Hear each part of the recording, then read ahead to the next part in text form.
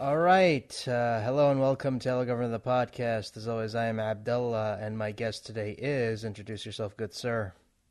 Hi, my name's Alan Adelberg. Adelberg. Is that how you say it? Adelberg. Adel like saddle. And I love the fact that you have the comic book name where it's like AA.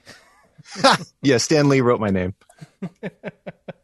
Man, it's been a while. I think those are the best names. Like I always get giddy whenever I book a guest who has like the first two names of the first letter and the last name is the same. So Man, I got to tell you, being an A, though, was a bummer when you're a kid. You were always called first. well, I should know because You're right. like it's always like Abdullah, are you there? Yeah, I'm here. Yeah, who says I'm not? Then you get like the fun sub who's like, we're going to start from the back of the alphabet. Victor, are you here? But I mean, how would that go? Like, if you're doing it backwards, shouldn't you start with Z first, or is there like not a Zeke or? Never knew anybody with a Z name. Not in Kentucky growing up. Well, yeah, I knew Zachary's and stuff like that, but there wasn't any in my class. If you grew up in Kentucky and there was not a Zeke, come on, I find that hard to believe. For sure, I did meet him in high school and stuff like that, but never in grade school. I went to a really small grade school. There was like the same 20 to 22 kids all 8 years. So, how did you get involved in voiceover? Yeah, in a real roundabout way. So like I had done acting, like before. Really wanted to originally be a comic book artist. So it's funny that you bring up comic books because that was like my main focus growing up was writing and drawing comics. And I still love to work in the medium. So that was like my goal. And then I just stumbled onto an audition in like 7th grade to do Nick Bottom in A Midsummer Night's Dream. And I booked it and it was fun. People laughed at what I was doing. I was like, nobody's giving me immediate feedback when I'm drawing. And so I just kind of got the acting bug that way. So then I went to acting school. But I realized like I was a couple of years into Emerson and I was like, I kind of want to like live a little bit more before I do acting. So I started like just kind of on this little like Bruce Wayne journey of like trying to grow as a person. So I lived everywhere I could. I taught English overseas and everything like that. And it was while I was overseas in about 2010 when I decided, all right, I want to do voice acting. I just want to create and focus on these characters and get into animation. So when I went back to the States in Louisville, I looked up through a friend, a production house that produced demos, and they also casted. And so he taught me everything on like how to read commercial copy and some pretty good tips that I still use today. And then we cut a demo. Demo's pretty rough, but it was my first demo. And then from there, I went and I got a local agent, Heyman Talent in Louisville, Kentucky, and Cincinnati. And then I cut my first commercial about a year after my demo. I was like a nurse for a Galen School of Nursing. And I was like, Galen worked for me. That was my line, but I was delighted. And what made you want to get into voiceover specifically? Voiceover specifically, I liked so much because I could be so many different things that wouldn't be reflective on my physical appearance. Because I had been doing theater and I had been doing, extra work and some on camera work and stuff like that. And it was fun. And sometimes you got to have makeup on that made you look a different way. But for the most part, you were kind of typecast by your physical appearance. But with voiceover, I can be so many different people just based on where my pitch and tone is, So I loved that in a day I could play 5 characters without having to put on any makeup, without having to sit in a car, without having to sit on set because sets are really boring. And you get to do this like wonderful imagination playland and ultimately your day's done. 8 hours later, you've done like 5 different projects where it would have taken you 8 hours to even get to and from the one.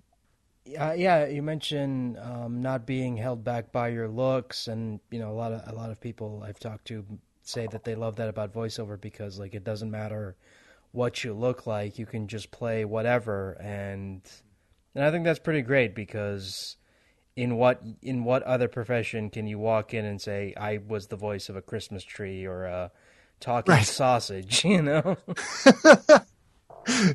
So oftentimes in the same project. But yeah, it's for sure. I mean, that's not to disparage on camera, because on camera is awesome. On camera is really about what you're thinking, and you can see it through a person's eyes. What's going on with voiceover that I also like the most, even a little bit more than on camera, is it's really what's going on kind of inside your spirit at that moment. If you're in a bad mood, it's going to come through, and you can make the argument that these also happen in on camera and stuff like that. But in an on camera, you also have the context of the scene, the editing, and things like that. But in voiceover, like, your essence is captured on that take. And that's what they have to work with. They can't really edit around, you know, like, oh, he sounds kind of sad or upset, or he sounds really effusive, and this is calling for him to be sad and upset. Yeah, because you can't, I mean, obviously you can edit the human voice, but there's only so much that, I mean, you can't really change a person's performance. Like, either way. Yeah, you might be able to change pitch and tone, but, you know, if you're sounding like this, they're just going to pitch it down and it still sounds kind of excited, you know, or the other way around. You're definitely going to pick up the emotional subtext and what's going on. And I think this is what kind of bugs me whenever I listen to a show that hires, like, celebrities. You can tell, like, some of the reads aren't great, and I don't know what the circumstances were, but I just listened to those reads, and I'm like, that cannot have been the best take. Like, surely there must have been a better take that they could have went with. You know, physical acting and voice acting, they're just different things. Cause, like, then you put me on a set and I don't know what to do. Like, I'm going to be looking down to hit my mark. I don't realize that, like, the most micro movement of my face is enough, you know? There's so many things that they're doing that voiceover can't do. And then they come to the booth and it's like, well, you can't act with your face. There was a guy I studied with for a while named Rick Wasserman, and Rick was like, stop acting with your face. And he wanted me to tape my eyebrows actually with Scotch tape so that I'd stop moving my eyebrows so much and try to let everything just kind of come through my voice. No, that's great advice, because you're not, you know, you're acting with your voice. You're not, so don't do, like, movements and stuff, because, like, who are you doing that for? Like, yeah. Plus, you can get picked up on mic. Now, with video games, though, I do think that it is good to do those movements. You just have to be careful because you can't get off access, which is super easy to do. When I first got in, like, I would be just all over the place on the microphone, just like moving around, and which is kind of why doing video games with, like, a Sennheiser is tough, because it's such a small pattern. But if you use, like, a Neumann or a U87 or a 103. It's a little bit of a wider pattern, so you can still move around. But, yeah, you definitely don't want to be making too much noise in the booth with your clothes. Oh, no, I remember someone got in trouble because they walked in wearing, like, pants that made a lot of noise, and it was like a very unproductive. You wore parachute pants with, like, 30,000 zippers. Yeah. It's a very unproductive day on set that day. But I mean, that's stuff, like, you also got to consider is that don't wear anything that can make noise, that because the microphone picks up everything. Mm-hmm. It really does. And there's shirts that, like, I love. They're super comfortable and they feel great, but, like, the material will still get, like, onto the mic, and I'll be like, oh, that's a great read, and then I have to try and go into Spectral View and get out my freaking shirt. And plus, like, I think D. Bradley Baker mentioned this on his website, but he's like, you know, if you're recording for, like, a Nickelodeon show, you might not want to show up there wearing a Disney shirt. Wow, that makes sense. I never thought of that. Yeah. Because I remember reading that on his website, and I'm like, that makes a lot of sense, because it's like, you know, they're competitors, and, you know, you walk in there wearing a T-shirt of the competitors, it feels like you're not taking it seriously. God, that's interesting. Those are politics I don't deal, being a remote talent. You know, I don't really know those politics. That makes a ton of sense.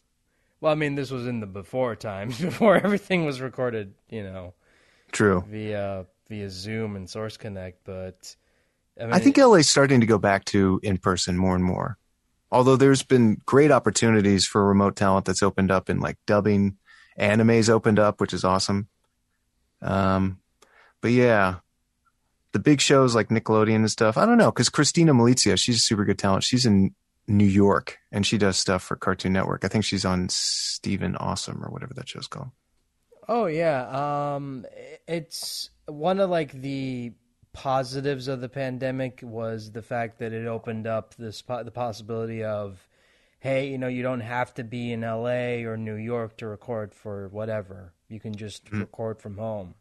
And Sure. I honestly think that they shouldn't stop doing home recordings because it's really expensive to work around everybody's schedule and get them all on together to record ensemble. So I hear you. if you can't get them all, then it's like I don't understand, like, why can't you just like save up money and just be like, okay, we can just do it via Source Connect. I mean, we've been doing it for like 2 years now. I mean, why stop now? It's makes no sense to me. I don't know. I mean, maybe it's because people didn't have really good sounding booths, I mean, I got started in Kentucky and now I live in Austin, Texas. So I've always kind of been remote. So I knew when I got started in like 2010, 2011, I was like, oh, I need to have like a good remote studio because otherwise I'm not going to work. So when the pandemic hit, I was ahead of the curve. And I was giving audio advice to people that are just like kicking ass left and right. And it's like, dude, you sound like you're in a broom closet. Oh, what do you mean an AT2020 isn't a good enough mic? I know. And it's like, I have played your video game characters for 13 years and you're coming to me sounding like that. What? Come on, man. But yeah, it's just the engineer mindset. We have to wear so many hats now. You have to be an engineer and you also have to be a talent. The hardest part for the engineering talent dichotomy for me is riding the gain. I have an Apollo Twin, I think it's called. Yeah. So I'm able to virtually control the gain in my booth. But before I could figure that out, that was the hardest hurdle because, you'd be clipping all the time. Or you're in those really dynamic reads where it starts off slow and then it gets really loud and then you're clipping at the end. And so you were kind of like left braining and right braining at the same time. But it took me a while to kind of figure out how to ride that line. So I take it like it wasn't too much of a learning curve for you to get used to home recording. It wasn't for me because that was my main focus really in the beginning. I actually spent probably the first 4 or 5 years focusing on how to be the best audio engineer I could for my home setup and be able to provide a seamless audio integration service for the clients. So in that regard, it wasn't that hard, but I spent so much focus on that in the beginning that I don't think I was a very strong actor. So then I focused on, I need to actually know how to act. About 2 or 3 years into the gig, I was like, oh yeah, how do you break down a script? I should probably learn that. Oh yeah, especially if you're working in dubbing and they have to like localize something for an English speaking audience. It's hard. It really is hard because you're thinking about, okay, we're adapting something from a different culture. How do we localize that and make people, understand in a different language, Yeah. Yeah. So then I put all of my focus on learning how to act. So, which is always, it's a work in progress, but it's always fun. It's way more fun than the nuts and bolts of like, okay, this is the in, this is the out. What's a bus? Okay. That's a bus. How do I normalize? What am I doing? Oh, it must bug you listening to shows and someone's audio quality sounds different from the rest, and it just bugs the crap. It wasn't funny because the pandemic was a tragedy and we're still going through it. But when it first started, about a month or 2 into it, the audio quality of what was coming through on television commercials was so bad. It was so noticeably bad. Because I remember, watching a show and like one person did not have the best audio quality, and it was really noticeable, and it just bothered me. It's like, how did you let this air? Like, come on. Because they're probably a good actor, and when they're in the studio, they don't have to worry about it. I envy that experience a little bit because I never had it, but you work with what you have. I mean, how cool would it be to just go in there and act and not have to have the engineer brain at the same time? But I honestly can't imagine what that's like. So you've always been home recording alone. So it's like, you've never been Yeah, into a studio. I'll go into some major studios for some jobs I've done for sure, but for the most part, yeah, it's all been through my own studio here in Austin. That's pretty impressive. Like that is, man, that's the dream for some people. Like that is, It took a just long time to get the sound right. And I studied with so many people, Tim Tippett, Jordan Reynolds. I interned at music studios here, oldest intern they ever had. I was just like trying to soak up all the audio knowledge I possibly could. And did you, mentioning audio, did you ever like, when you were helping people out, was there ever a point where you got frustrated? Because a lot of people who aren't tech savvy are, kind of frustrating to deal with sometimes. You know, I could identify with where they are, so it didn't bug me. It was just more like, I totally get it. It's terrifying when you first start because you feel, you just feel like the sword of Damocles over your head. You're like, what do I do? And this is due. And what if it screws up? Or worse, okay, we've got it set now, but what about when it's not set? Now what do I do? So I identify with that. I totally know what that's like. I remember that just abject terror. It lasted like maybe a year and a half, 2 years. Yeah, because a lot of people, especially people who are so used to just recording from studios, they didn't Sure. know, like, what, like they're like, hey, you want me to record from home and on the computer? How does that work? And then you just Yeah. have to explain to them, like, you do this, you do that, blah blah blah. Invest in a booth, invest in a good mic, and just go from there. Excuse me. Yeah. Yeah, totally. It was an experience. This whole last couple of years, we were talking before the interview. It's just been a wild blur. Like honestly, like sometimes, like real talk. Like I'm not trying to be funny here, but I honestly sometimes don't even remember some of the days anymore. Like the days just feel like they just feel like one long day that just refuses to end. Like I go in waves and yeah. Yeah, like so I don't remember what it was like to have like a weekend where I wasn't thinking about work, but at the same time I wouldn't want it any different. So it's just the way it is. no, man, because I was talking to my psychiatrist today, and I said like I love doing the podcast because it keeps me busy, and I kind of need to be busy because I don't want to. When I'm not busy, I'm thinking about everything else, and it kind of bums me out. And yeah, Yeah. I mean, I think we have to give ourselves a little bit of a break. I mean, this is just totally unprecedented what we've lived through and what the whole world's lived through. And, there's still the demands on us every day of like, we got to make that money. We got to meet our clients' needs. We got to go out in this. So I think it's okay to just admit like it's pretty overwhelming.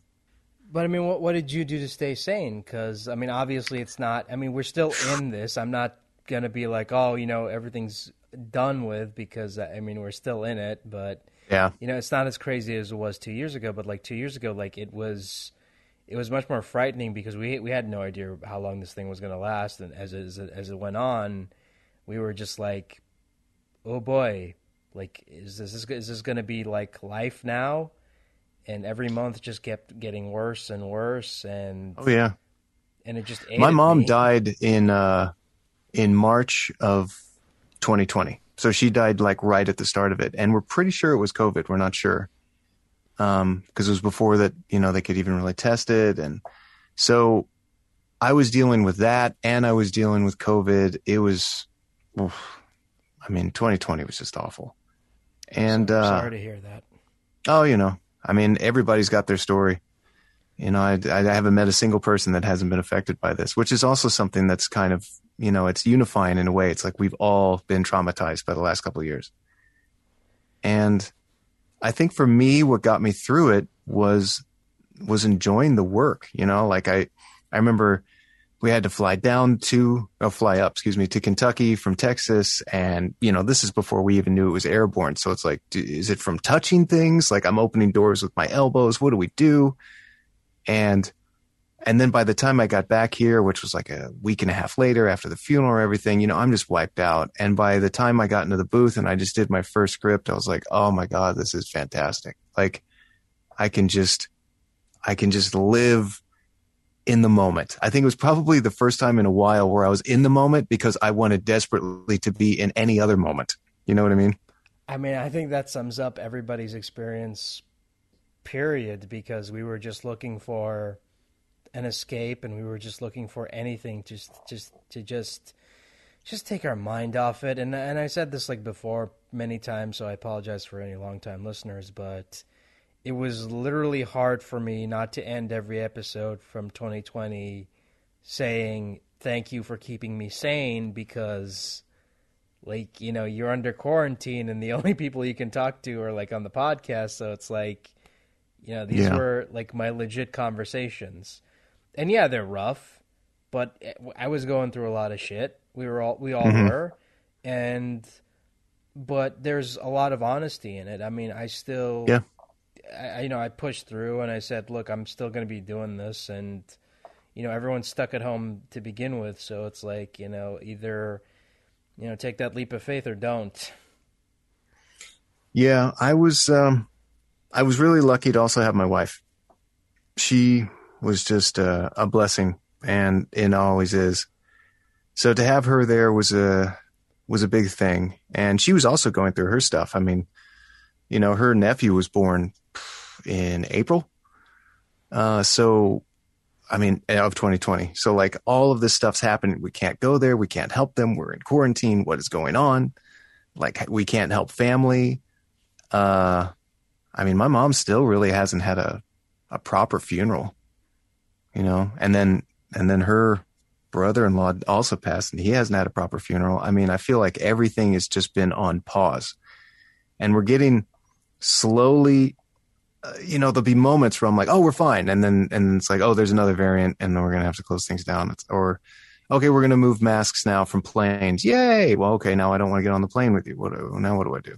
Yeah, it's like every day it becomes more and more frustrating because like, okay, we can, it's safe to go out without masks now. And I'm like, okay, cool, but I'm still going to do it because I don't want to get sick. I don't want to be that person who gets someone else sick because it's like, right. Right.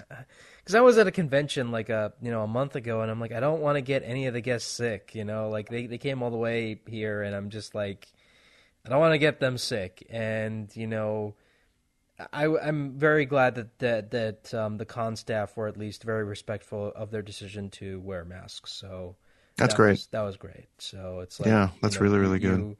You guys, did the right thing in that, just be respectful. Like, I'm not saying like, oh, you have to, constantly wear masks like 24/7. No, it's like, just do it because,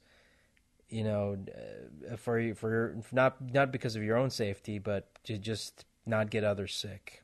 That's what I'm saying. Yeah, it's fascinating. Here in Texas, we have this constant, push and pull between our governor and our mayor here in Austin. So the mayor was, trying to make it so that people would be safe, and the governor is looking after, I would say, business interests, which I respect because, they need to be able to stay open as well. So there was this constant, like, the attorney general is suing the mayor because the mayor is saying you should wear a mask, and instead of there being a solution towards helping other people, it started taking on this weird political tribalism. So, at least here in Texas, to wear a mask is almost a political statement. It's like, I dare to, like you said, I don't want to get anybody else sick. I'm going to dare to show empathy. And that becomes a whole political minefield. I said the other day, I was like, I don't think there's anything more punk rock you can do right now than just be empathetic and be kind.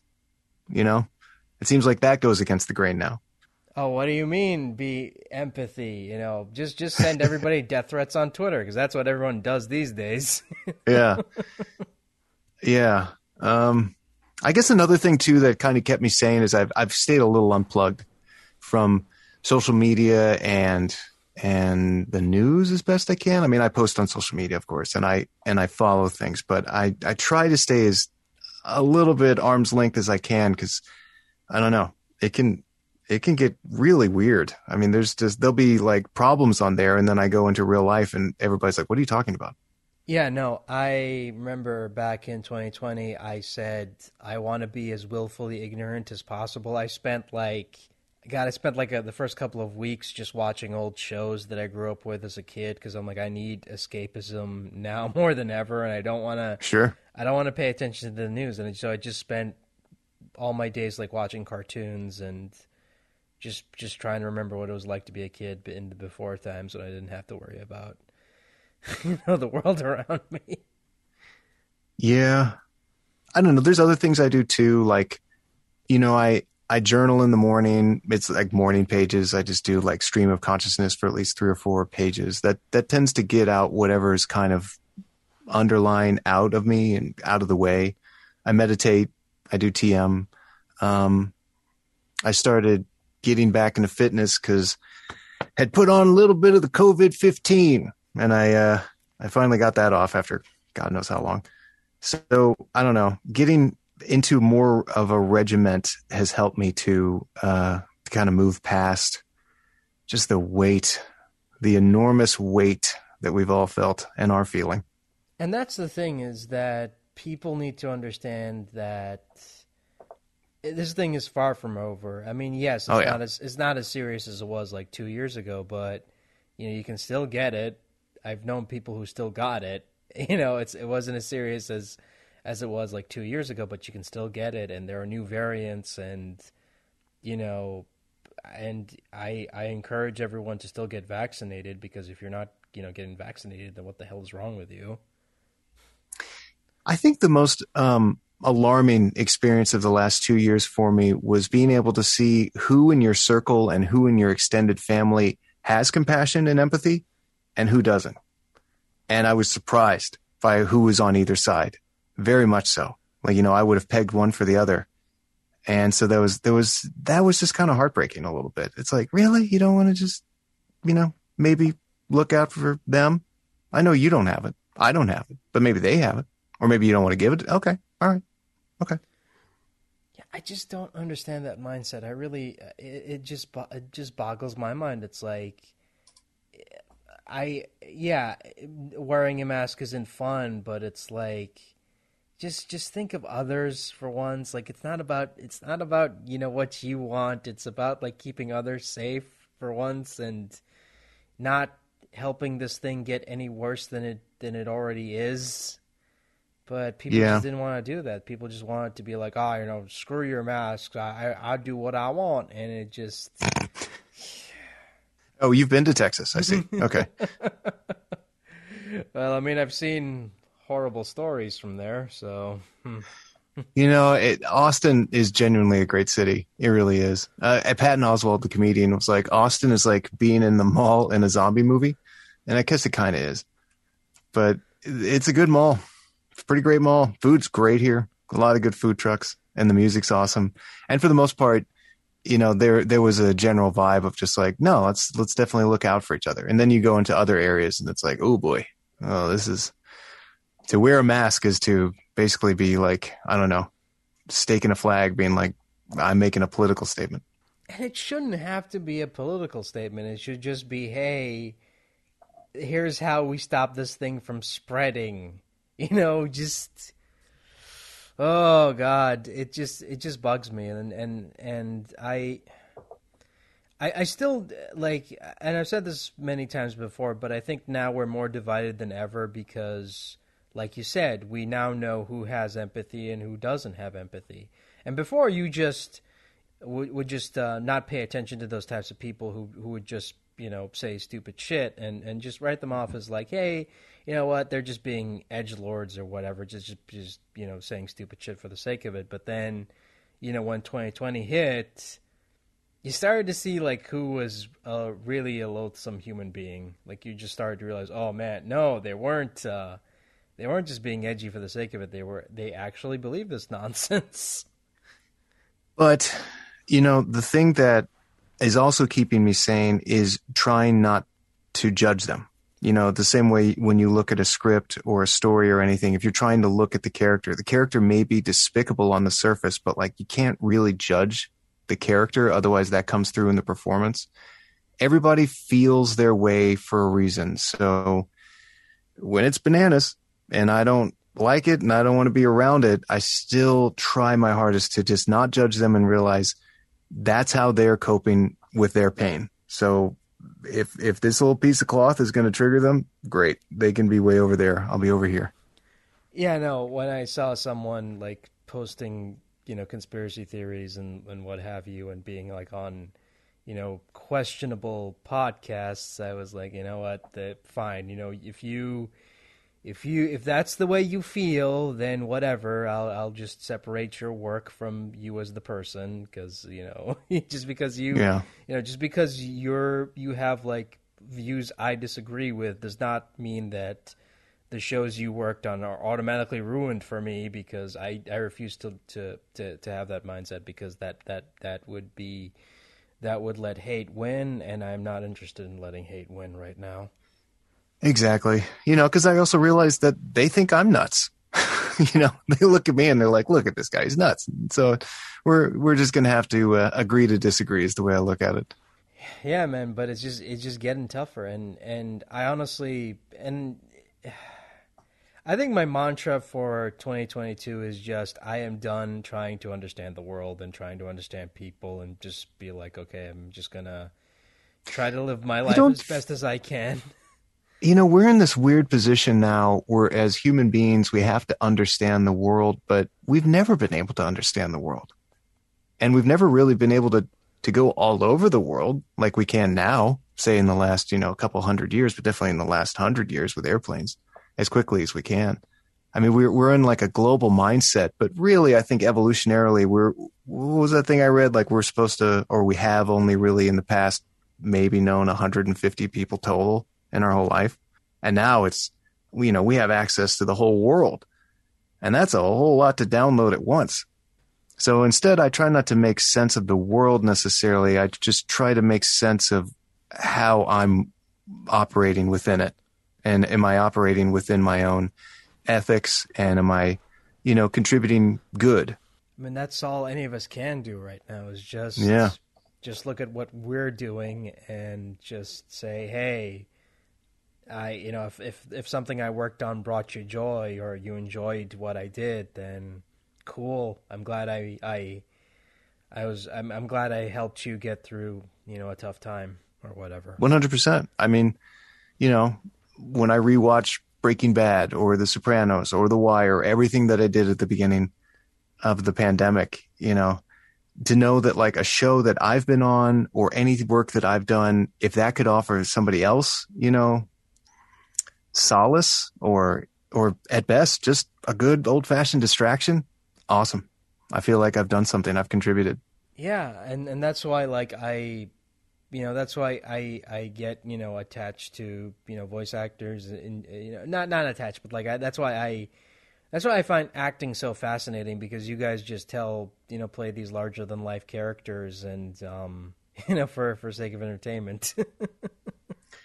Yeah. It's I don't know. There's such powers in story, when I would say definitely growing up, when you're reading those books for the first time, whether it's Treasure Island or anything around, I mean, you're really reading about like, is this the kind of person that I could be? At least that's the way I read when I was a kid. Is this the kind of person I could grow into? Are these the, not only experiences I'd have, but are these the points of view that I could possibly have? So I always try to approach any script that's coming in or any character as like, what's this character's point of view, and how did they get to that point of view? you mentioned that, but like, what was the toughest character you ever did that you Oof, just that's a great question. that you were like, okay, how do I break this person down? Yeah. Um, it's actually a character I'm doing right now. He is like he's an assassin. He's just genuinely not a good person to really anyone, including his love interest. He's just a really tough character to be around, and it's in a way where he thinks that he's being a badass, and I guess in his world he's being a badass. But really, if you look at it from a holistic standpoint, it's like, wow, this guy's not really bringing a lot of good into the world. So to go back to the thing of like, you cannot judge the character. I've got to figure out like, well, why has he created this armor of negativity around him? Like, what is he protecting? And what is this character for? Like, is this part of an anime? This is or for an something? audiobook. Oh, okay. Yeah. Oh, that's even tougher because you only have It's a the marathon. words. It's a marathon. You only have the words to help you visualize. Yeah. it. And you really have to imbue the subtext into it because I wasn't really picking up any of the subtext. I don't know if the writer was just assuming we'd know that, or I honestly can't tell if the writer thinks that this is badass. I don't know. So I kind of have to, for me to be able to play it honestly and realistically, come to a point of being able to like, how do you view the world through this specific lens so that you genuinely think you're doing good? Well, I mean, they say every villain is the hero of their own story, so. Which is why I think villains are so fun and great to play, you know? Because there's a great experience in learning this guy's point of view. Like, do I condone his actions? Absolutely not. But it's pretty fascinating to play somebody who's basically so wounded he has to kind of, I guess a lot of actors have approached the Joker that way. I always get like a sense that they see him as incredibly wounded, so he's just protecting himself with all this, malevolence. I mean, it depends on the actor because True. I don't think Cesar Romero, but definitely the Heath Ledger, for example. Yeah, I mean Ledger, but I never got that impression from Hamill's Joker. Never. I mean, Hamill's Joker always felt like he was just crazy from day one. See, I don't know, because then there was Mask of the Phantasm and stuff like that. If you see it just like on an individual episode level, for sure, but as like an overarching arc, including the Arkham games, I do think he was protecting himself, actually.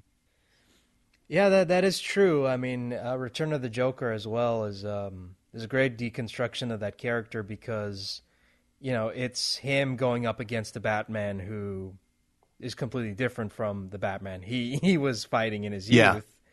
And I love that scene in the end where McGinnis gets on his nerves and he screams out, "You're not Batman." I love that so much. That was such, man, that was such a great movie. Yeah, that unedited cut is a really good movie. First animated WB Warner Brothers movie to get a PG-13 rating. Really? Wow. Yeah. I think I was working at Blockbuster Video when that came out. Yeah, I remember watching the edited cut when I was a kid, and I'm like, yeah, this is good, but and then like years later, you find out about the unedited cut, and it's like an urban legend where it's like, wait a minute, this exists. Yes. I found it at a con. I bought it on like one of those burnable discs that I don't think I could even play anymore.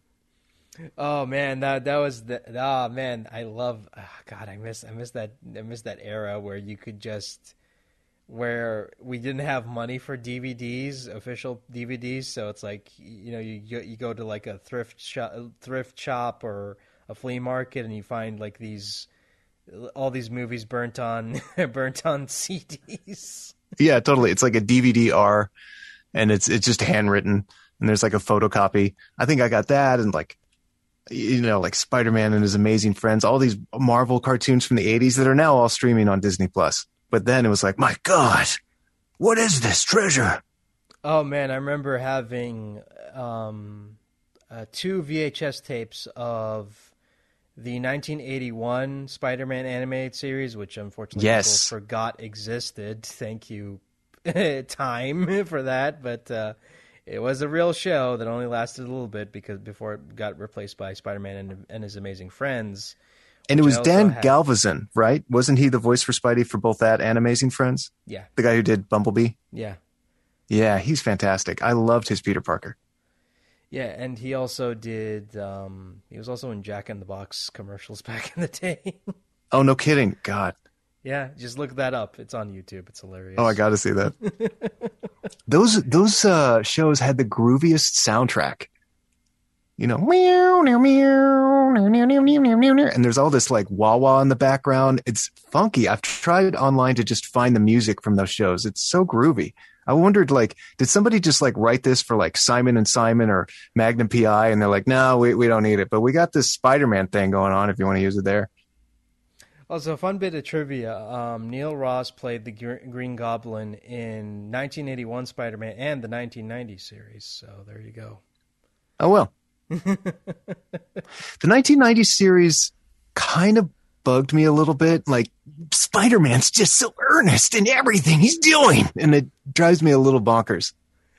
Oh, I that show, watching that as an adult is a pain because it is edited by someone who has ADHD. Like it just keeps moving too fast, and I'm like, slow down, please. Yeah, plus they couldn't use the Green Goblin or something like that in the beginning. So I remember like, the Hobgoblin, where's the Green Goblin? Who's this guy?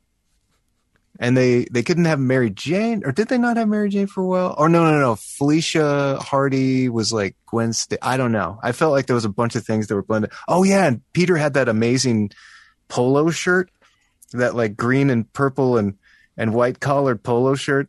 Oh, and I just love how when they did the crossover with all the multiple Spider-Men towards the end of the series, the Clone Saga was going on at the time, and when someone that's right. I think it was Madam Web or someone was explaining the fact that there was an evil clone of Peter, and he says, this is starting to sound like a plot of a bad comic book. So even the 90s people were like, yeah, the Clone Saga was stupid. Oh my God. I tried with the Clone Saga. I was an avid reader then. Like, I was getting subscriptions in the mail, which was a bummer, by the way, because they would come folded. And it's like, so then I switched to going to a comic shop because I didn't actually want them destroyed by the time I got to read them. But yeah, man, that story was bananas. That was the first time. Actually, I think that story was the first time as a kid I realized, like, oh, they're making this up. Like, they're making this up as they go along. Like, they don't actually know where this is going to go. I mean, okay, now, fair warning to people if you're not familiar with Spider-Man lore, because this is spoiler warning for the 30-year-old storyline. No, it's not spoiler warning. It's just like this is going to be like the nerdiest shit ever, so I apologize in advance. But originally, the Clone Saga, there was a clone story back in, I think, the 80s. Where was the original Clone Saga, where, you know, a clone shows up and he ends up dying, you know, and the Jackal was the villain in that.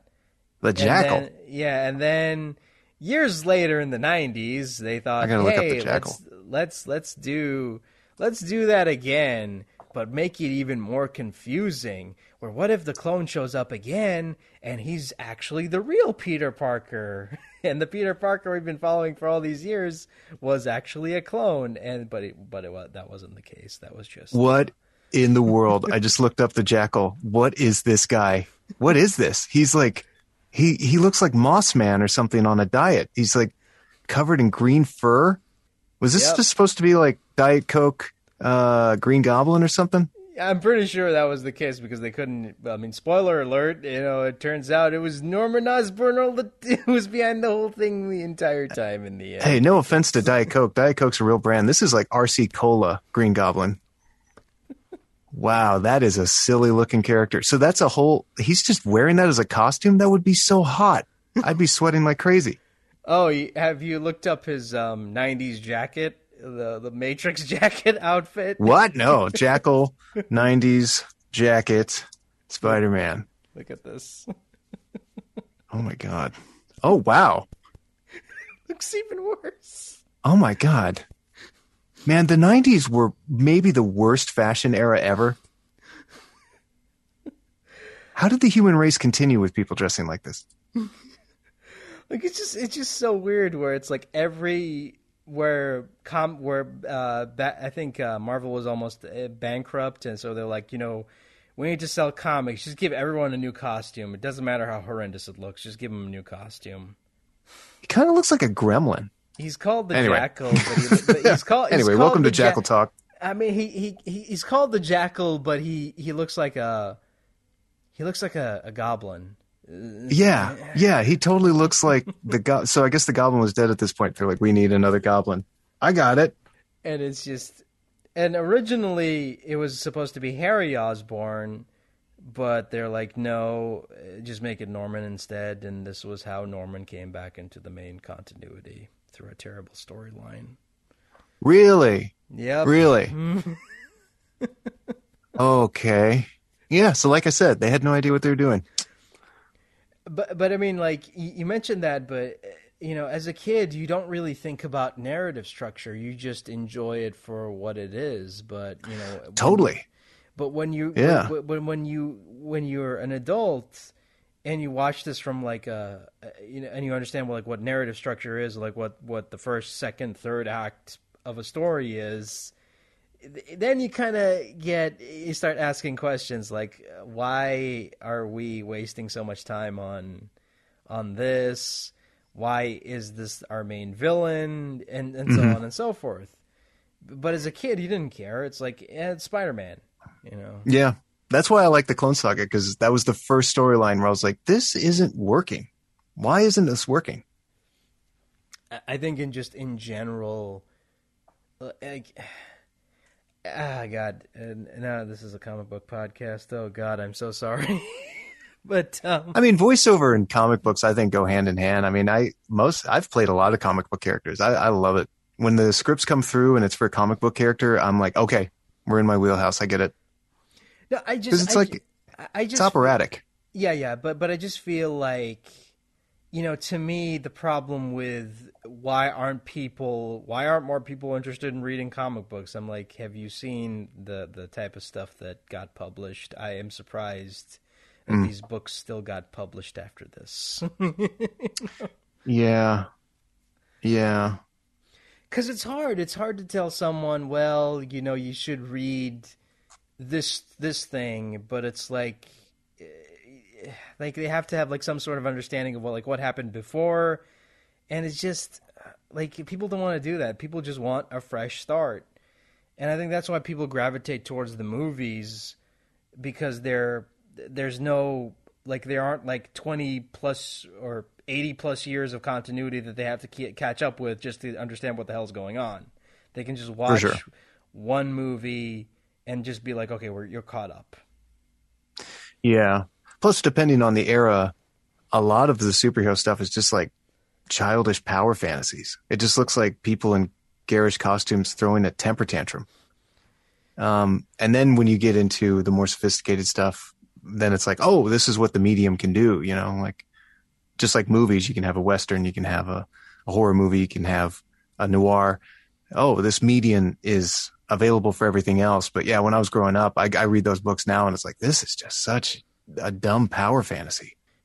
Man, and that's my problem with a lot of these old books, is like, you read them and it's like, Peter, I don't care. You can cancel me all you want for this opinion, but Peter Parker, back when I was a kid, did not have a personality. He was just everyman, because the writers were like, hey, we don't want to give him a personality because then, readers, it would take out the power fantasy. So it's like, we just make them bland as possible, so you can just, imagine yourself as this character instead of just writing a compelling character.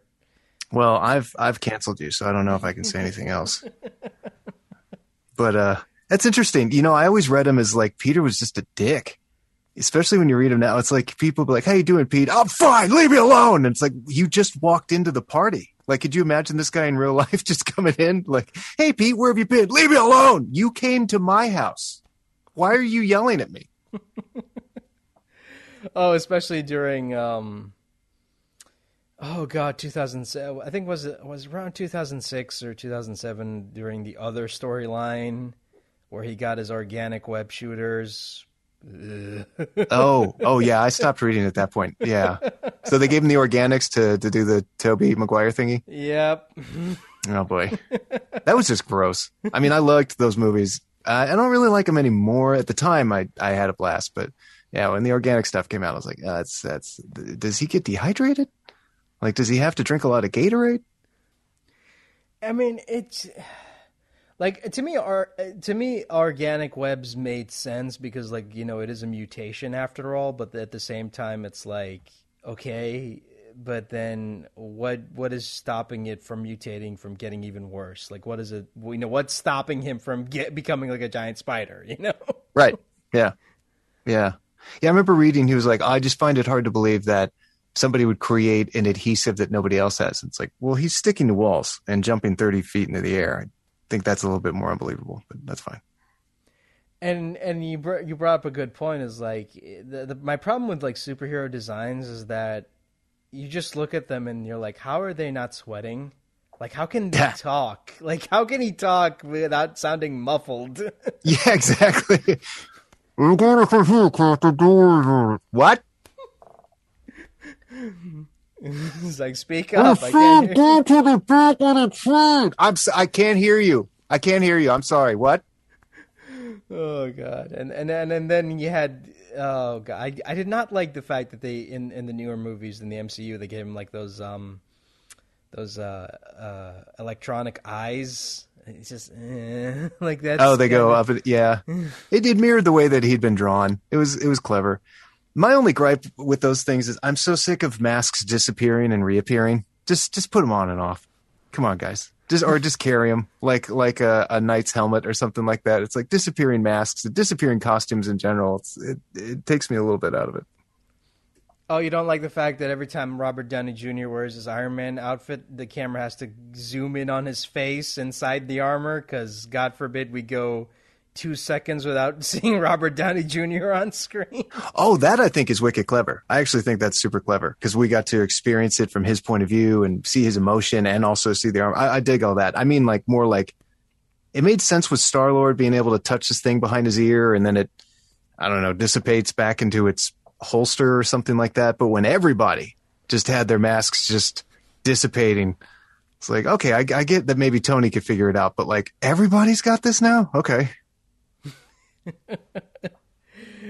Yeah, it's like Captain America shows up and he just pushes the button on his helmet and it just like disappears into nothing. Yeah, and then I think like, what if your beard gets caught in that? Or like, what if like a little bit of your chin gets caught? You're like, ah.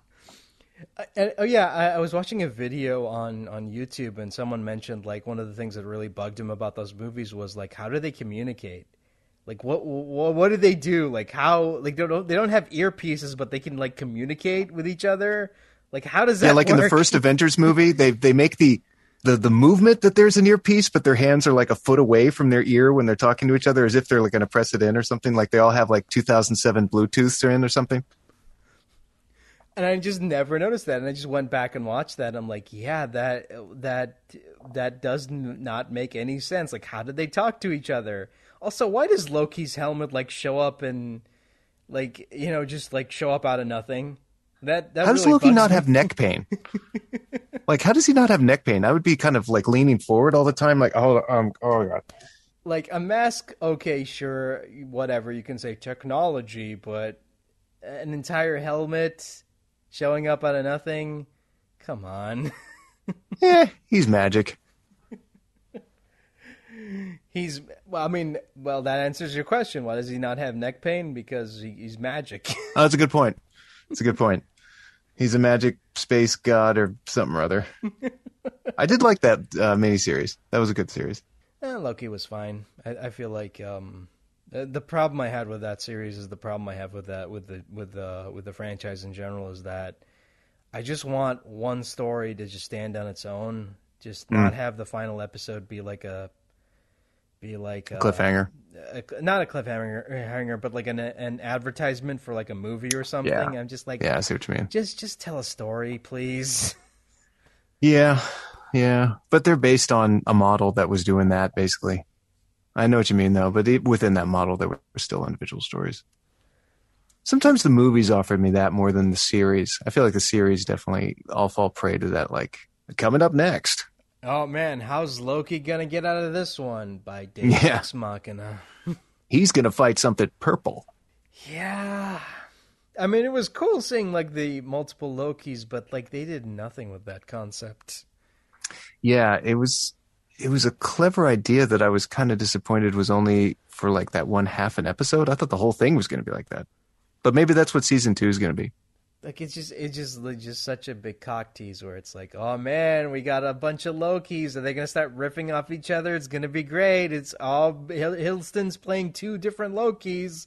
I wonder how this is gonna turn out. Oh, It still just legit blows my mind that this is popular culture. That people have like sincere discussions on like, "Oh, I just think they didn't use Crocodile Loki enough." And I'm like, what is going on? Like, it's like when you loved a band and then everybody else knows the band now. It's like, well, their first albums were better. oh, don't get me started. That's how I felt about people getting into Clone High when during pandemic because that show suddenly got really popular during pandemic time, and I'm like, I remember watching this like back in 2008. Okay, I was privy to this before any of you people were. It's just exciting. It's so interesting. Like I'll have like older family members talking to me about it. I'm like, really? Huh. Okay.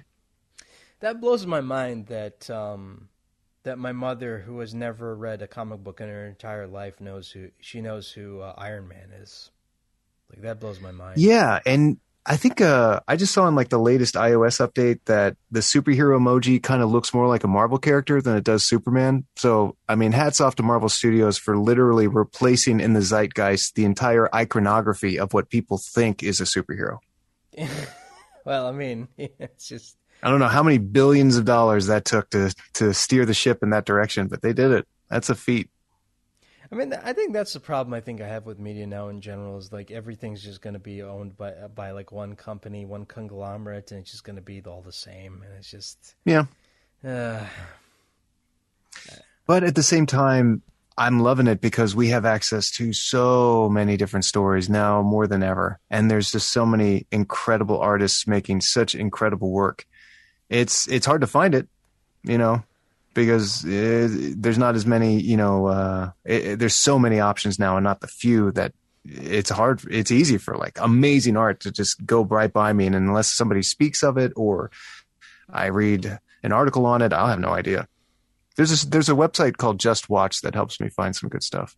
no, I feel like I'm at that point where I'm just done trying to keep up with everything. I'm just going to be like I just have like 2 or 3 shows I keep up with, and that's it. I don't want to watch anything on day one. I don't want to binge watch the newest, hottest show. I'm fine with just sticking to what I know. I go through I go in like a cycle. So when I'm in a really, really creative phase, I don't watch anything. And then when I've like either written a story or I've finished like a big, long project with either voiceover or something else or working on a set or whatever, then I'll go through a glut of just like, okay, it's just 3 weeks of just couch time. Let's catch up. I mean, well, whatever helps you, whatever helps fuels your creativity, I guess. Yeah. I don't know. I just feel like, we're at that point where everything's it's just getting there's just too much content, and I'm just like, I don't want to keep up with it anymore. Like, I hate this idea that I'm supposed to, keep up with whatever people are talking about or wherever the hot new show is. I'm just like, can I just like talk about the things I like that no one seems to care about but me? Talk about them. You have a podcast. I'm on your podcast. Talk away. No, I just feel like, it's like, yeah, it's cool that, we're talking, everyone's talking about the hot new Marvel show, but it's like, why aren't we talking about this old show from like 2008 or whatever? Like that I just realized was a thing because I just watched it, and I'm just like, I want someone to talk to about this thing, Do blogs still exist? Do people still blog about TV shows? Blogs. Good Yeah, just the Lord. phrase is the worst phrase in the world. Blog. Even when it came out, I was like, oh, that's not going to last. Blog. God, for the longest time, I refused to, like, I would use sites, but I would refuse to say, like, check out my blog. I would just say, check out my page, check out my whatever page. Cause Yeah, I that don't makes more wanna, sense. I don't want to say blog, because blog is like one of the stupidest freaking words ever invented. It's an incredibly ugly word. It's Are you a, there? Okay, go. God, what is this podcast? Like We've run the gamut. we went from talking about voiceover at the beginning to like blogs. It's It's free association. Welcome to the Free Association podcast. what is my life? No, but I mean it's just one of those things I just never liked. It's like blog. Why? Why is that a term that should exist? Why can't you just say website or whatever? And then vlog came along, and vlog is even a worse word because it's like, ugh. Like, stop making up really terrible words that only give me a headache every time I think about them. Yeah, they do sound like ComSpeak or something from 1984. And I'm just shocked that it just lasted as long as it did. I'm still shocked that there are people who still use Blogger. Like people still have like Blogger pages that they update, and I'm like, why is this a thing? Like, which one? Because there are a couple of artists that still have Blogger pages, and I'm just like, why is this still a thing? Like, I understand. I mean, if it's working for them. I mean, I understand why, if it was, during the early 2000s when, Twitter wasn't a thing and what have you, and Blogger was like the only format where you could write really long blog posts and post art or whatever. But things change, man, and I just don't see the point in it anymore. Like, just keep it as an archive. Like, I don't really understand what the point is anymore. Mm-hmm. But then again, like nowadays, I feel like if you don't have social media, like it's there's this other stigma that I'm just tired of, is like everyone has to have social media. It's like, no, if people don't want to have social media, just don't give them shit over it. Just let them, just let them do them. Just let them be them. Just let them not experience the horrors of social media, please. Mm-hmm. But I just don't like that. I just don't like this whole concept of, because I've had people on the show who've had who are pressured into getting a Twitter account or getting an Instagram account that they barely update, but it's like, yeah, you got to have it because you got to market yourself and what have you. Mm-hmm. I'm just like, can you let the quality of your work speak for itself instead of constantly worrying about being on social media? That's what the social media is for, is to kind of express the quality of your work. Because, I mean, we have our agents and our managers, and they're doing as best they can. But, like we were saying, there's just so much out there now. You need to help them as much as they're going to help you. And they'll help you more with exposure. Exposure. I hate that term as well. It's like... I know. I mean, it's all marketing talk and buzz speak and all this stuff. But I don't know. I definitely see it as just a reality. It's like we're all in the algorithm. What, you mean the algorithm that hides your posts if you don't have X amount of followers? That algorithm?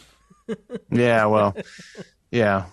We're definitely going to be susceptible to coding that we don't have anything to do with, which is a shame. But at the same time, we can also be in charge of our output, which is kind of exciting.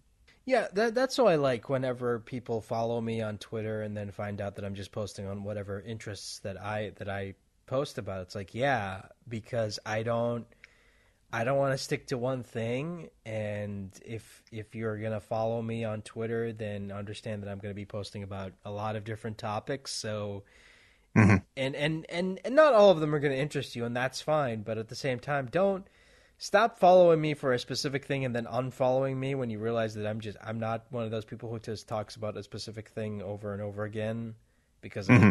I just don't want to do that. Abdullah, you don't have a quote brand? Brand. Brand.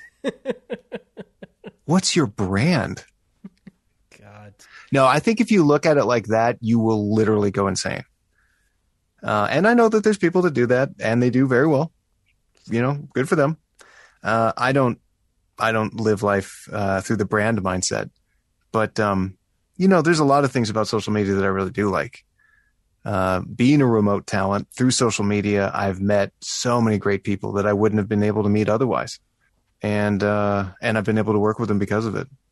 I mean, for all my complainings about social media, there is a positive to it. I mean, it is cool, like talking to people who you would have never talked to in a million years without, social media. I think that's pretty interesting, and it is pretty cool when, you interact with someone and then, they retweet something or reply to it. I think that's pretty cool. Hmm. Because I mean, it's limited in interaction, but it's interaction nonetheless. I mean, come on. Yeah, I mean, Facebook's the big evil, but Facebook was a huge help when I was getting started with the voiceover community. The voiceover community is on Facebook pretty intensely, and especially the remote community. And that was a huge help. I learned so much about audio engineering. I made, connections at major agencies through the forums that I was on. What are they called? Forums? What are they called? Groups. Now it's an echo chamber that's bananas. And not to say that it wasn't then, but like now I go on and it's like, oh, that's the person whose brain is melted. That's the person whose brain is melted. Oh, there's some interesting information. Oh, these are the same 6 people. Okay, this algorithm's wrong. Oh yeah, I just like barely use Facebook anymore. My account is only there because there's still like one person I talk to on there via the Yeah. Messenger app, and that's it. That's the only reason my account is still up. I'm Otherwise, too. I would have just deleted it years ago. Yeah. Well, if I delete it, I lose all my Oculus games, and I don't want to do that. So it's there. But yeah, I don't use it anymore for reasons I'm sure everybody else shares the same ideas about. But it was an amazing tool for a very long time. I'm finding Twitter and Instagram to be that now, and TikTok a little bit. I'm not on I'm on TikTok, but I don't really use it very often. And then there's a thing called Clubhouse, which I've never used, but apparently a lot of voiceover talent also do that as well. I think those are the only ones that are coming to mind. Oh, and then of course Discord and stuff like that.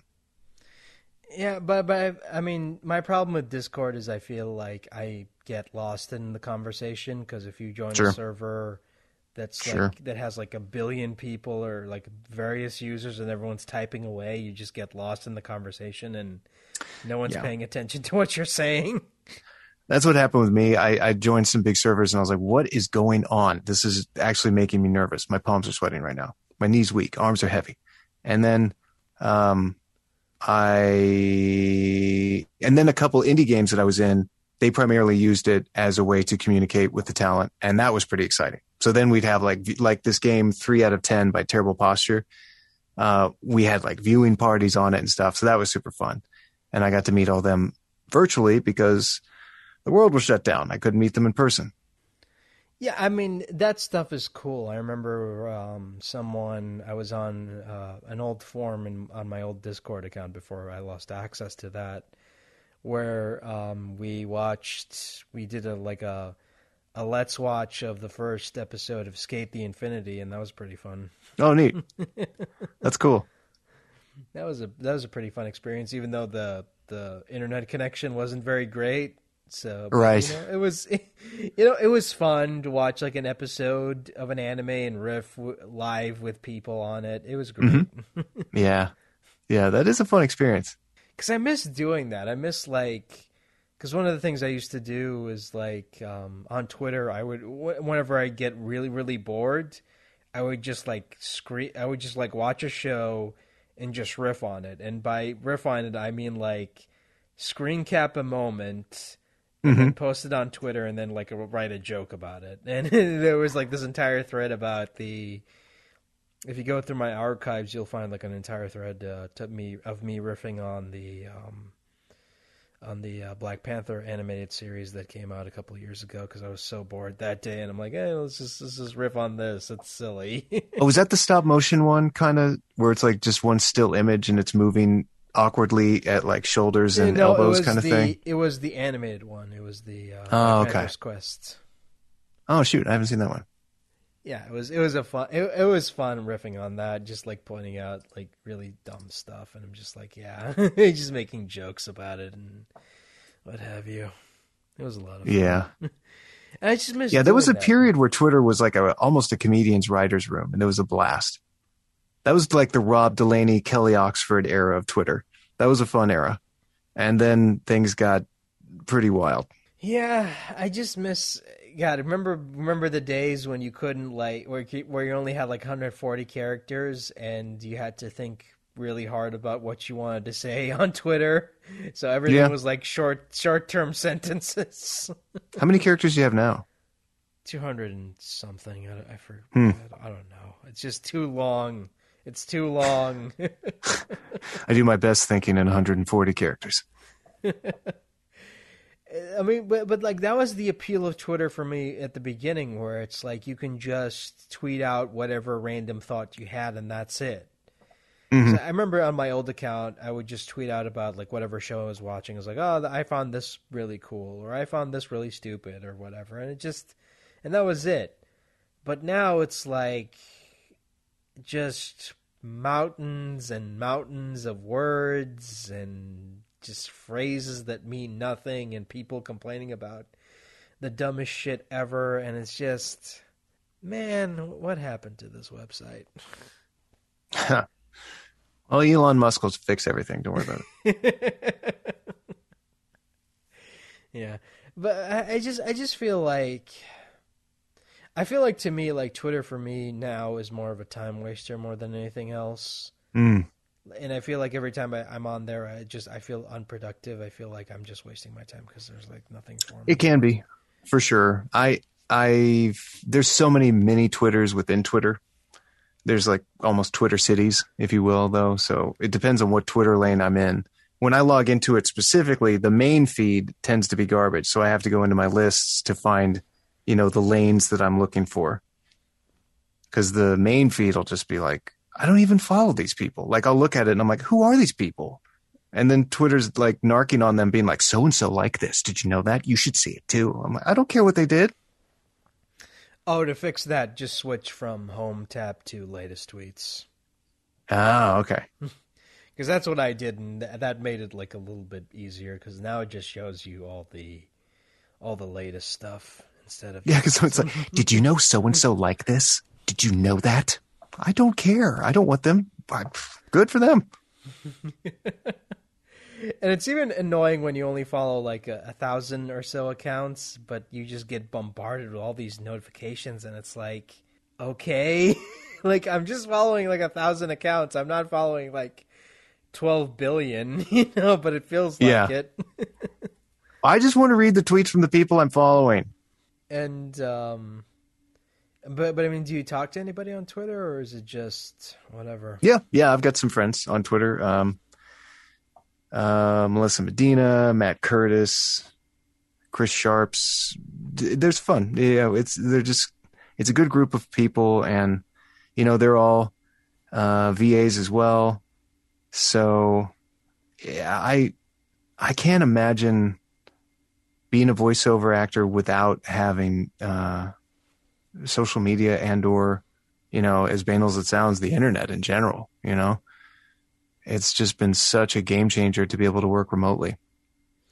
And just the 10 years or so that I've been at 12 now, I guess, because I got started in 2010 to now, I've just watched everything open up. When I got started, it was like you had to live in these cities. You had to be in LA, or you had to be in New York, or Chicago or Dallas. And now that's just not true in any way, shape, or form. You really do not. There's certain things that you will have better access to in LA. There's no doubt about it. But to make a good living and to actually work still in all of those aspects of the industry, you don't have to be there. I'm just waiting on the day when people finally figure out, hey, you don't have to be in LA to get all the jobs, you know? You don't. It is better for networking. It is better, but, you know, those casting directors also do a ton of online workshops. So you can meet them that way. And you can learn from them. I mean, I'm getting to study with Charlie Adler in May, which I cannot wait. I have huge respect for Charlie. And I mean, Charlie was, you know, just LA centric for forever. You know, you'd have to fly to him to be able to do it. But now he's going to be doing it on Zoom. Oh, yeah. I reached out to his representative seeing like if I could get him on the show. And they were like, you know, Charlie's like extremely busy. And I looked at his, like, I'm sure. I looked at his schedule and I'm like, oof, I don't, you know, not surprised. Yeah. Yeah. The man's an institution. Yeah, no, he's great. I've had people who've worked with him, and they say, like, you know, he's tough but fair. Yeah. I mean, that's all you can really ask for in an instructor. Yeah, but I mean, like, that's, you know, for all the stuff I harp on about you know, social media, I do like it whenever I hear someone saying, like, look, I made friends on social media, and I'm like, yeah, cool, because I feel like now more than ever, we need a strong sense of community because everyone is so divided, and I don't mean that in the political sense. I feel like everyone is just like there's just this sense of tribalism that I'm just so sick and tired of right now, and I'm just like, can we just have like a nice little community where we get together and talk about the dumb shit that only we find interesting for like a week or so? You know, can we just do that? Yeah. Yeah. What I did was, when I got started specifically, I looked to people who I really respected, and then I tried to kind of reverse engineer the steps that they took to get where they are. And through social media, I was able to connect with them and talk with them and really learn from them that way, which was just unbelievably invaluable. Just, I feel honestly lucky to be alive in a time where you can do something like that. But that's the positive side. And of course, there's all the negative side too, but I choose to not reflect too much on that because I can't control it, you know? Yeah, I mean, you can't really do anything if someone posts something stupid on Twitter. It's like, okay, no. that person feels that way, and it's like if they want to fish for compliments by saying something stupid from random strangers, then whatever. I don't really care. Makes no difference to me. You know, yeah. I mean, if you want I feel like, you know, the biggest problem with social media for me is that it's become less about promoting yourself and building a community and more about validating whatever crazy opinion you have. Just validating, just fishing for validation is what it is now. It's an era of hot takes for sure. Yeah. I mean, there's sides of that for sure. You know, like most people deal with trauma by moving beyond it. And then there's sides of Twitter where it's like, oh, they're just going to rehash this trauma every day, 7 times a day. And I see those people too. And it's like, okay, well, I mean, that's how you're doing it, but I'm just going to mute you. I don't have to hear it. I don't care. I mean, as long as you've never run into people who hate you for, you know, daring to disgrace the beauty of anime by being in English dubs, then you should be fine, I guess. Oh, you're going to find those people. I mean, you know, like one of my very first roles was Iron Fist for the mobile game Marvel Avengers Academy. And, you know, the comments were, you know, Alan Adelberg is the worst. That was my favorite comment. First of all, they misspelled my name. And worst was in all caps. And it's, you know, but I get it. They didn't understand that the character was supposed to be kind of like a surfer bro. You know, I besmirched the honor of Iron Fist. Then the show came out and, you know, that besmirched it more. So I was okay. But, you know, I mean, people are going to say all kinds of things, but ultimately they're entitled to it. I mean, there's things that people like personally, hot take. I don't like the Batman. I think the Batman's the most earnest, ridiculous thing I've ever seen, but people love it. See, I mean, that's your opinion, and you know, you have the right to feel, you know, you have the right to have that opinion, but yeah, to me, it was unintentionally hilarious, but it was well done. It's beautifully shot. But to me, when I was watching, I was like, I just felt like this is the kind of Batman who's like, oh, I'll be in my room, like, and just kind of storms out of every scene. I don't know. It just felt like a very, very silly guy. But I mean, like that's the thing is like people need to understand is that having hot takes does not make you interesting. I want to make No, this very clear. good point. Like that's what bugs me is like, okay, you have Yeah. this hot take, but please, for the love of God, don't think that makes you an interesting person. Please, that's like, oh, I hate that so much. It's like, oh, I did not like this popular movie. God, I saw this like really stupid like because YouTube recommends me these dumb videos that I did that I don't even search for that but just randomly pop up in my feed because the algorithm thinks I want to watch this nonsense where it's like, oh, I did not like the Mitchells versus the Mitchells versus the Machines, and I'm like, okay, did you really need to make a video about it thinking that opinion makes you interesting? Yeah, it's a phenomenon that's not new, but I think has been exaggerated by the amount of media that's coming at us and with social media. And that is self-definition through consumption. You know, like my identity is that I consume this, but I do not consume that. And, you know, I mean, I worked in comic shops, when I was a teenager into college. So it's not a new thing. It's just they weren't able to be on Twitter to be, you know, saying like, no, I'm totally into DC and I think Marvel's the worst. And that was, you know, early 90s here and that kind of stuff. So it's, yeah, self-definition through consumption, I don't think is new. And I think it's also an important part of our development, you know, because it's like, well, why do you like this band versus that band? Or why do you like this book versus that book? I think for me, I just try to focus on what am I bringing to the world? Like, what am I offering? Instead of what am I consuming, I guess. Like that's just my problem is like stop trying to build like this entire personality or persona around like disliking popular media. It's like because no one cares in the end. Like and here's the thing, like stuff that's popular is only going to be popular for like what, a month or two, and then like a year from now no one's going to care.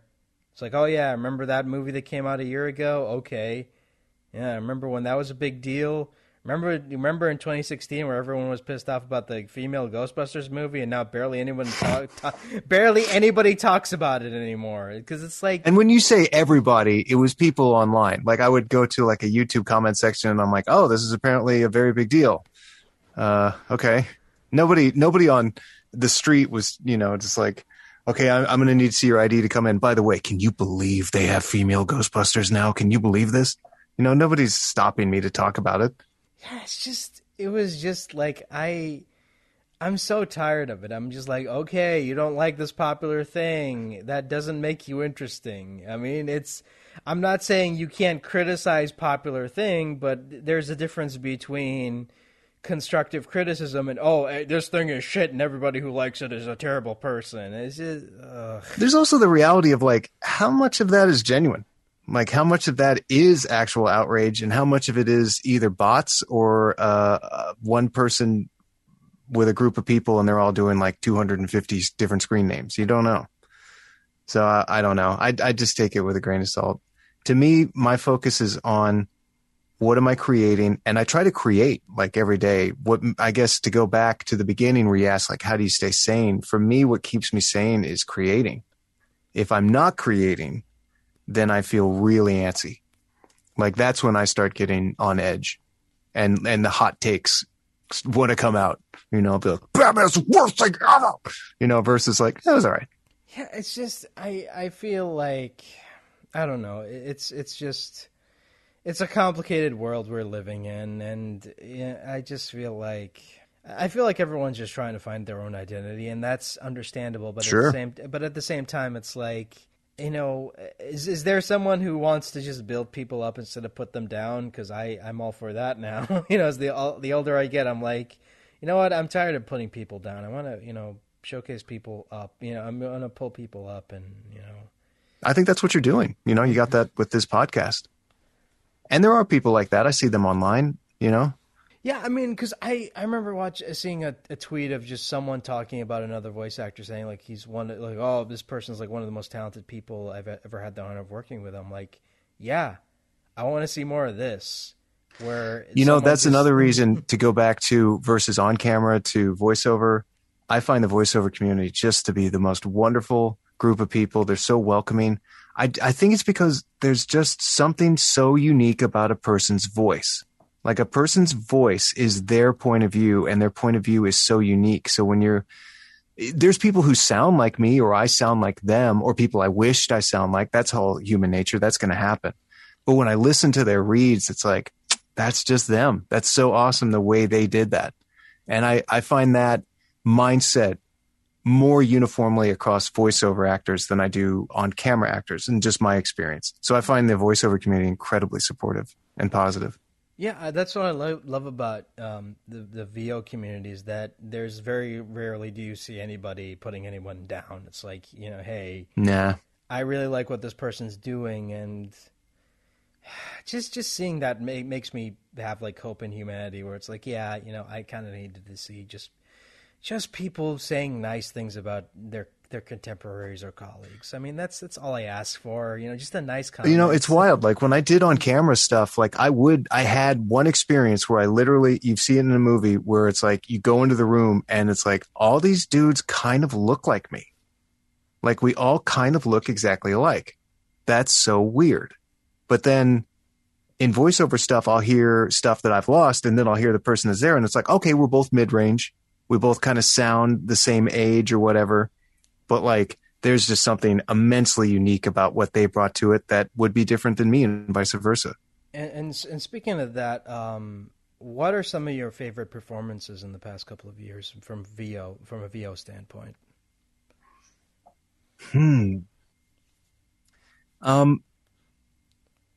Oh, that's a great question. I think I really loved being in the game. 3 out of 10.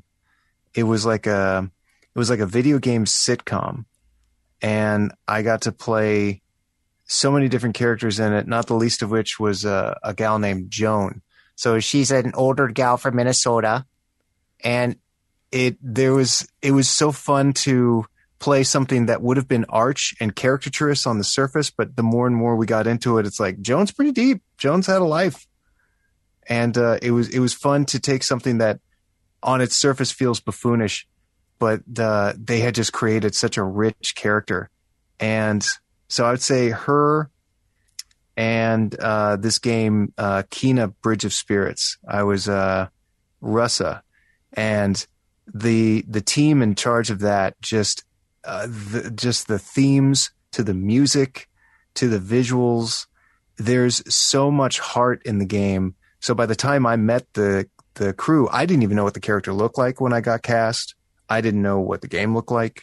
I just knew what the script made me feel. And so then when we met and we actually got to work on it, it just was such a positive, affirming experience. And when I play the game, it's like the game is just so overwhelmingly alive. Like it celebrates life, which sounds so cheesy, but considering what we've lived through for so long, to just see something that's just unabashedly celebrating life through the lens of helping spirits move on, like to the afterlife. It's about letting go, basically. And I just found the game cathartic and beautiful. So I'd say probably that, and 3 out of 10 on the other hand for finding something that's so shallow and creating depth. And in this case, like an actual work of art that is about letting go of things and moving towards grace. And does it feel weird hearing yourself and stuff? It did at first. Yeah. I think I'd be insane if I wasn't like, what? In the beginning. But now I don't listen to it like that. Now I listen to it the way like a musician would listen to them playing and be like, oh, I could have done that note better. Or like, oh, that, those 4 bars could have been a little bit tighter. So now when I'm listening to it, I'm listening for technique and craft. I don't listen so much to like, my voice sounds weird. But my voice sounds weird feeling was there in the beginning for sure, for at least 2 or 3 years. Yeah, I'm looking at the time and I just realized I gotta get going. So, Sure. before we wrap this up, where can people find you online, and can you give us an update on what you're currently working on? Yeah. You can find me on Twitter at Alan Adelberg, Instagram at Alan Adelberg, and my website, guess, alanadelberg.com. And I'm currently working on a show that I'm really excited to come out for on Crunchyroll. I can't say anything about it yet, unfortunately. And then I did some more updates for McLeod on Final Fantasy Brave Exvius, if that's how it's pronounced, which should be coming out soon, which I'm excited for. All right, thanks for taking the time off to do this. This has been a lot of fun, and if you ever want to come back, you know where to find me. Cool. Thanks for having me. All right, take care. Bye. You too.